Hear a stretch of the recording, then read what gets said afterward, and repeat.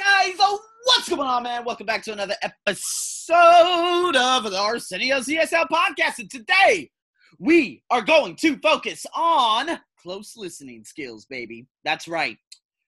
First and foremost, remember we've been talking about infinitive phrases that we talked about in the last podcast, but what we need to figure out more is about predicting information. This is going to be really, really good for those of you who take IELTS and those of you who possibly even listen to podcasts. You know, that's going to be an upgrade for you from you. Well, you already listen to a podcast. I'm a fool. But anyways, predicting particular things, because I'm so good at predicting now. Sometimes I know just by what people are saying in one sentence, I know what the idea will, the idea that will come after. Unless their brain is all over the place or their mind is all over the place, such as, what I go through during particular stints. But because my ESL podcast is so structured, I know exactly what to say, when to say, how to say it. There you go. You understand what I'm saying? So here we go. What we got? Again, I was just going to tell you guys the questions and the answers. But if you guys want to answer those and if you guys want your feedback in terms of that, go on to my blog. Obviously, you already know that those are always available. So go on to my blog, check it out, look at the questions, look at the answers. You're going to be listening to almost 6-minute little lecture about, let's just say, forming, storming, norming, and performing. This is a model of group development. All right? So, with that being said, guys, I'm going to be kicking this bad boy off. And, hey, guess what? This is going to be a really, really good one for you to also showcase your Cornell notes. And if you don't like Cornell, to hell with this. Showcase, input your name, notes, all right? To hell with Cornell. To hell with the Ivy League. Showcase your note-taking capabilities if you do not want to do the additional exercise, which is located on my blog. So, without further ado, guys, let's get right into this bad boy. I'm going to describe a real-life intervention that I undertook during this phase at a multinational company that was experiencing problems. They faced two major risks. The first was that the project could fail, giving their competitors an advantage in the marketplace, financial services, your own area, which is why I have chosen it, obviously. The second was more significant in the long term. There was a real danger that the team would become dysfunctional and no longer be fit for purpose. In other words, the management would be forced to restructure and even recruit new staff. So they called my company in to facilitate at this stage, and this is what we did.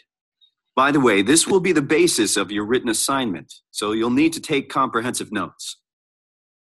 Without going into details of the actual project, which is confidential, incidentally, the first thing I found were the two classic types of conflict. The first was intra-group conflict, or infighting, which is probably more common in the modern workplace than in the past, perhaps as a result of the increased emphasis on group and teamwork. Anyway, there were clear divisions within the team on a quite personal level. I observed that one of the points of conflict concerned vacations. Assistants weren't entitled to paid leave while other staff was, so my first action was to recommend that the 5 assistants got 3 days paid leave there and then. You could see that every one of them was stressed and anxious and close to leaving the company. 3 days off was the best immediate decision, and the conflict was immediately reduced. Another thing I saw was that meetings were very stressful and unpleasant. They were always held in the coordinator's office, which was a small, uncomfortable space that everyone around could see into and hear what was going on. This must have been a real distraction during meetings, actually. And it had no natural light, which can be a real negative. This location, I felt, may have been giving too much power to the coordinator, who perhaps felt she had to show her power to people who were watching from outside. So we decided to try something that worked in big, busy companies before, assigning them a closed, quiet space with plenty of sunlight where we could meet in the mornings. It was amazing what a difference this seemingly minimal change made. Now, an additional possible reason for its success, I would suggest, was that maybe it shook the team up.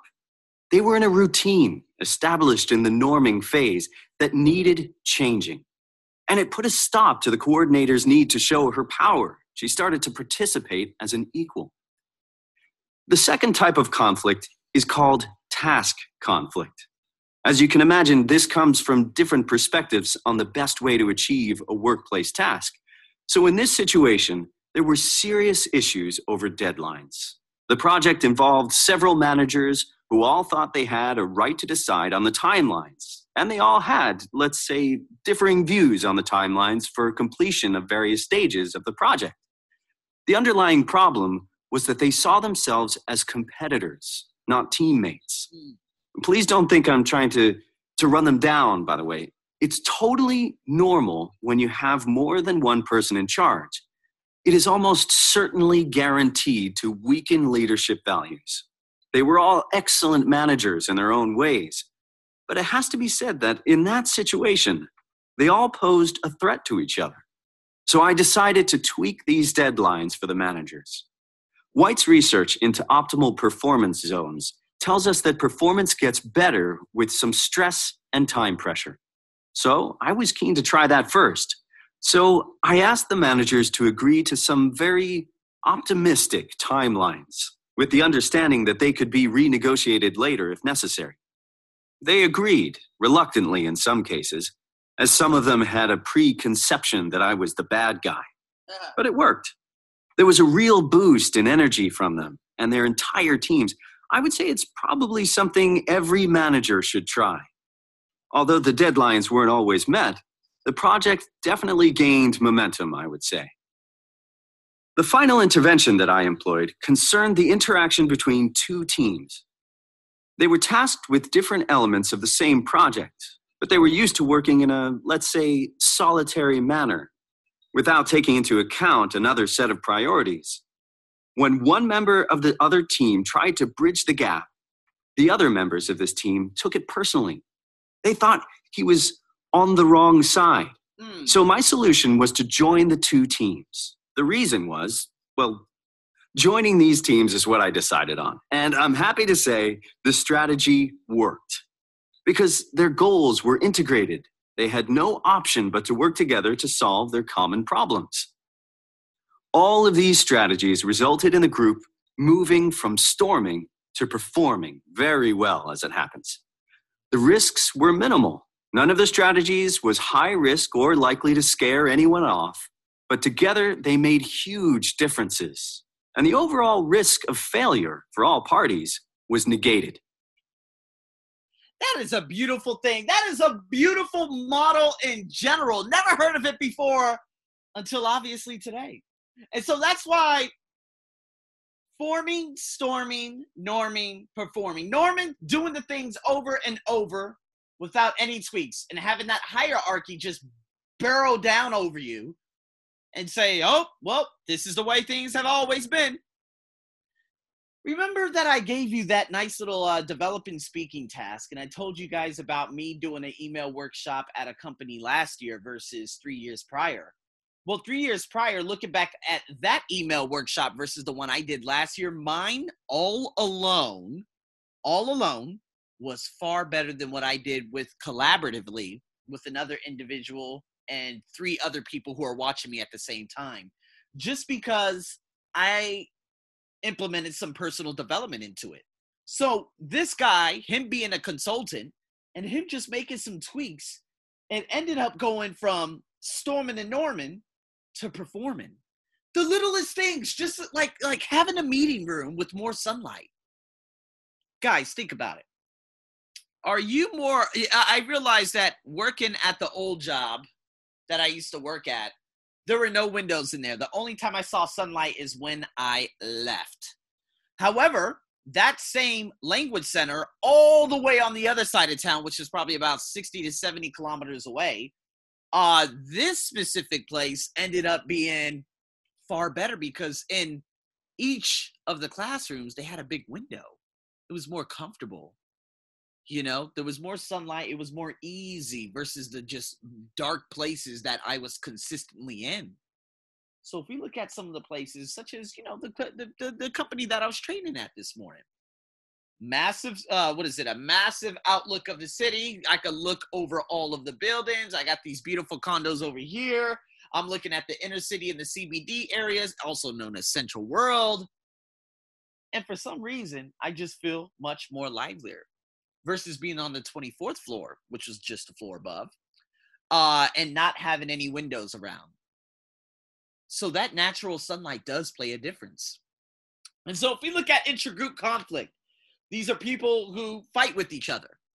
And I thought it was an even more fascinating point that he said, looked at each other as competitors rather than team members. I think this is unbelievably important.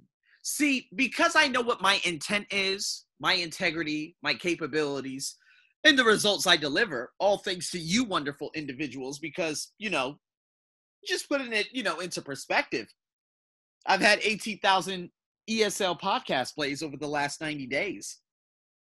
I've had this podcast for 22 months, though. So in 1 year, if we add up 18,000 consistently for 1 year, every 3 months, that totals out to what? 72,000. My overall podcast play right now stands at 75,000. So that means if it continues going the way it has, I will gross more than 72,000 in just a year versus the 75,000 in 22 months. Does that make any sense? That means I am consistently improving. Now, when we look at competitors, I don't look at competitors from a perspective, but looking back at the workplaces that I've been at, I know my intent, my credibility and everything, obviously because it's ESL podcast and what I deliver to companies and to people all around the world.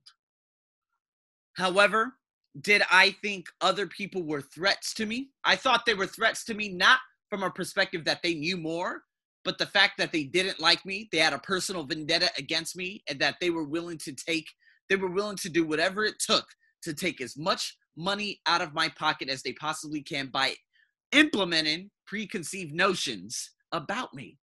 Ooh, I don't think you could do this, class. I don't think you could do this. I said, oh my God, man, I got to get out of here. And I left. And it was by far one of the best decisions, the best decision of my life. Of course, the majority of them have been. So looking back, going from competitive to teamwork, that reduces everything. I remember walking into that job, 3 years ago, and feeling the hate, the anxiety, the constant bickering of different subjects, of different matters, and nothing was ever changing. But you know what? I never had that anxiety going anywhere else. There's a place just up the street. I work there. It could be on and off, probably 1 day a week. It could be up to 4 days a week sometimes. But luckily, at this time, it's very, very low. But I will work there. And I know every time I walk in, no one's going to complain to me. Everyone's going to say hello. We're going to strike up a conversation. It's all easy going. If I look at another place that I work at, same language center, but it's on the other side of town. I walk in there, those 3 women, they're absolutely wonderful. They're unbelievable beings. Now, the teachers who are there, I have no reason to speak to them because, well, they're over 60. Not that age matters, but it's just a complicated story being out here in Thailand. Me, I'm hungry to make a difference. They're there either for a check or they're there for all the wrong reasons. You guys get it? So I don't work in an environment where I have that competitive nature. Not competitive, but that teamwork type of, I am my own team. And if I need teamwork, and it's not working, there have been times that I had to cut people loose because things just weren't working in terms of my entrepreneurship and what I have going on my end. So with that being said, you guys have the ability to answer the questions along with the answers, pin them together, and then post on my blog or send me a message on Instagram, wherever it may be, and ask me for the answers. I'll be more than happy to give them to you. And with that being said, guys, that is your close listening for today. If you guys have any recommendations, anything whatsoever, please let me know. And as always, I am your host, Arsenio, as usual, over and out.